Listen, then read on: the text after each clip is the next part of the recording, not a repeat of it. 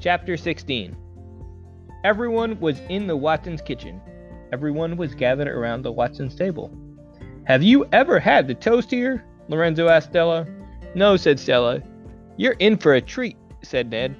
"The toast here is excellent." "Eating food at a stranger's house is potentially dangerous," said Frank.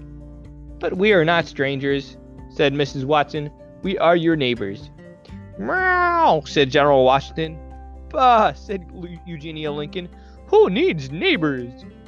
"Oh, sister," said Baby. "Here, have a butter barrel." "My darling, my dear, my porcine princess," said Mr. Watson. "Aren't you glad you put on the pink dress?" Mercy put her snout up in the air. She sniffed.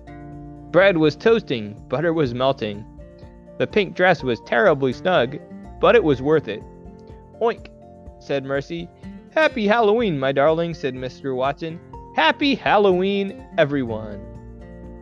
The end.